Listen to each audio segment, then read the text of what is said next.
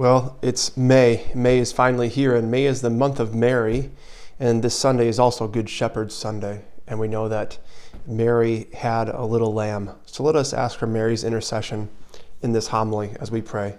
Hail Mary, full of grace, the Lord is with thee. Blessed art thou among women, and blessed is the fruit of thy womb, Jesus. Holy Mary, Mother of God, pray for us sinners, now and at the hour of our death. Amen. I'd like to read to you a quote I read in a book called Waking the Dead by John Eldredge, and it's by a gentleman named William Garnall. And the quote says, "It is the image of God reflected in you that so enrages hell. It is this at which the demons hurl their mightiest weapons." I'm just going to read that again. It is the image of God reflected in you that so enrages hell. It is this at which the demons hurl their mightiest weapons. You know, sometimes I think we forget that we are at war. We're at war, and the devil hates you, and Jesus loves you infinitely. And until we come to terms with the fact that we are in a war, we're probably not going to understand 90% of what is happening around us and majority of what it means for Jesus to be the Good Shepherd. You know, thieves and robbers, Jesus talks about thieves and robbers in our gospel today, leave people with less than when they found them. And God, the opposite, the Good Shepherd, he leaves us with more. You know, he knows us by name, and he calls us by our name because he loves us and he wants us to be free. He wants us to know joy. He wants us to know peace.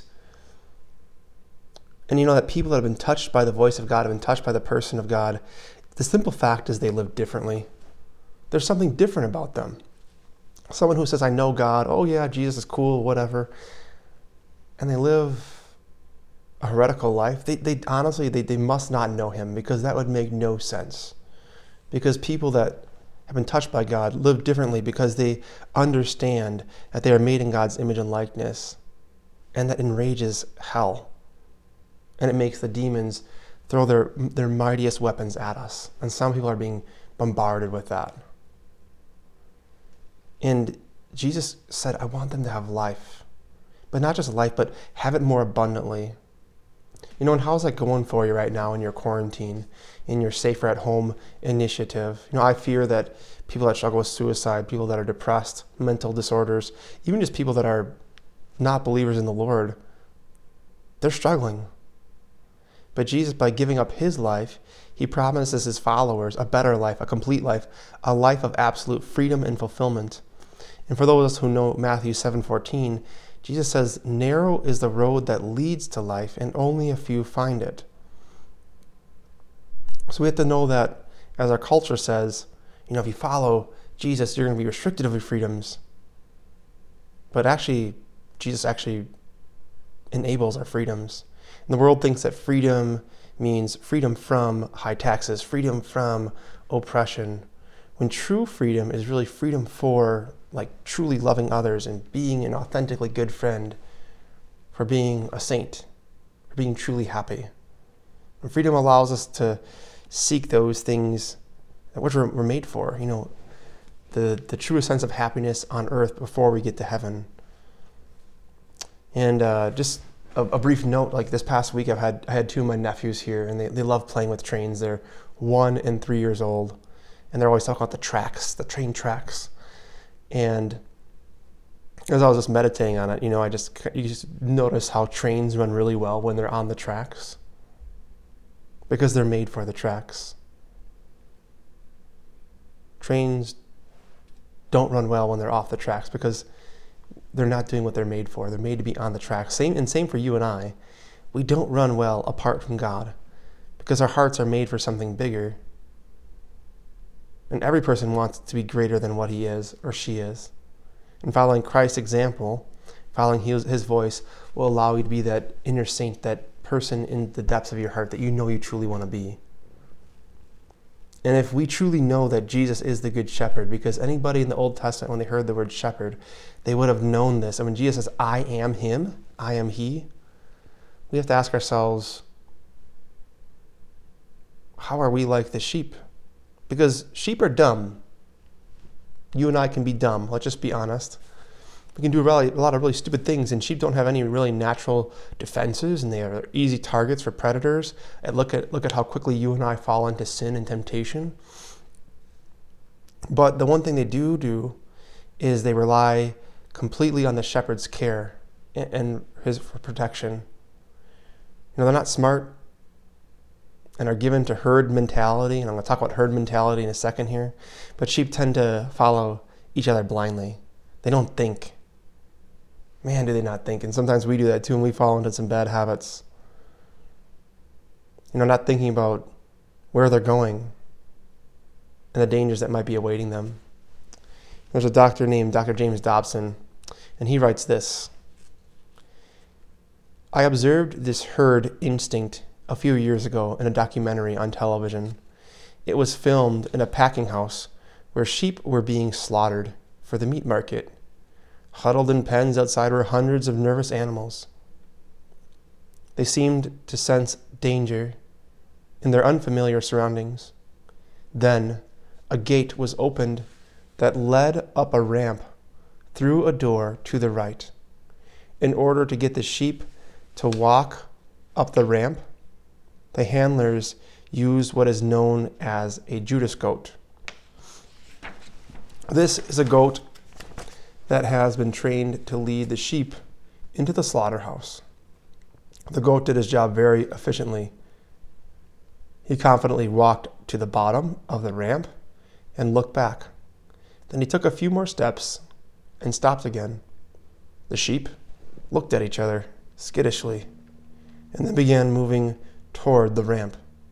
Eventually, they followed the confident goat to the top, where he went through the gate to the left, but they were forced to turn to the right and went to their deaths. It was a dramatic illustration of unthinking herd behavior and the deadly consequences it often brings. You and I have these things called idols. I guess you could call them Judas goats in our lives, and they lead us to death. They lead us to death, and that's what the devil wants. But he'd rather see you tortured than die quickly.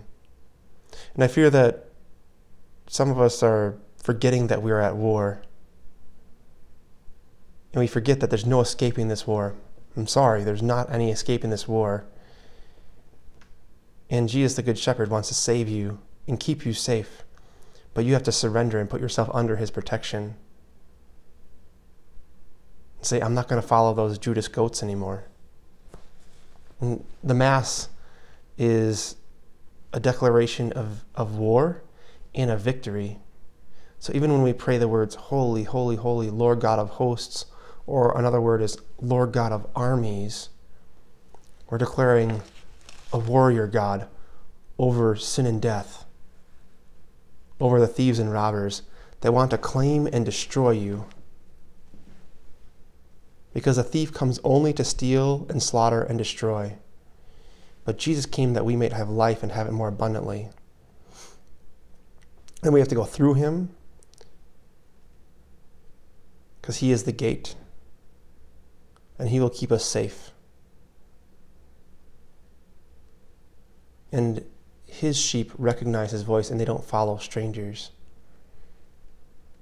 But if we are following these Judas goats, we will follow a lot of strange things. And a lot of strange people. And before we know it, we become a thief. And we become a robber. And we lead others to become Judas goats instead of the sheep that Christ calls us to be. So what we're going to do here is I'm going to pray a prayer called a prayer of surrender to the Good Shepherd. I'm just going to ask you to echo this prayer in your heart and ask to be placed under the protection of the Good Shepherd who is at war for your soul every day because he loves you that much. So maybe you can just place your hand on your heart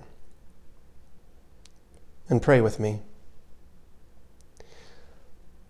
God the Father, I humbly ask for the blood of Jesus Christ, your Son and my Savior, to cleanse me from all of my sins that I have confessed and renounced in my life, to cleanse my spirit, my soul, and my mind, my emotions, and every part of my body which has been affected by my sins. I also ask that by the grace of Jesus Christ and the intercession of the Blessed Virgin Mary, every cell of my body come into divine order right now, and to be healed and made whole as they were designed to by my loving Creator, including restoring all chemical imbalances, all neurological functions, controlling all cancerous cells, and reversing all degenerative diseases. I take to myself the whole armor of God in accordance with Ephesians chapter 6, and rejoice in its protection as Jesus surrounds me and fills me with his Holy Spirit. I enthrone thee, Lord Jesus, in my heart, for you are my Lord and my Savior, the source of eternal life. Thank you, God the Father, for your mercy, your forgiveness, and your love. And I make this prayer in the name of Jesus Christ. Amen. I pray that you have a reawakening that we are at war. And until we come to terms with the fact that we are in a war, we will not understand 90% of what is going around us and everything of what it means for Jesus to be the Good Shepherd. He loves you so much, and he wants you to know his name, he wants you to know his presence, and he wants you to stop following those Judas goats. Because Jesus seeks to teach us that like sheep we are easy to prey and swiftly led astray. So will you choose to follow the Good Shepherd who sacrificed his life for you or not? Amen.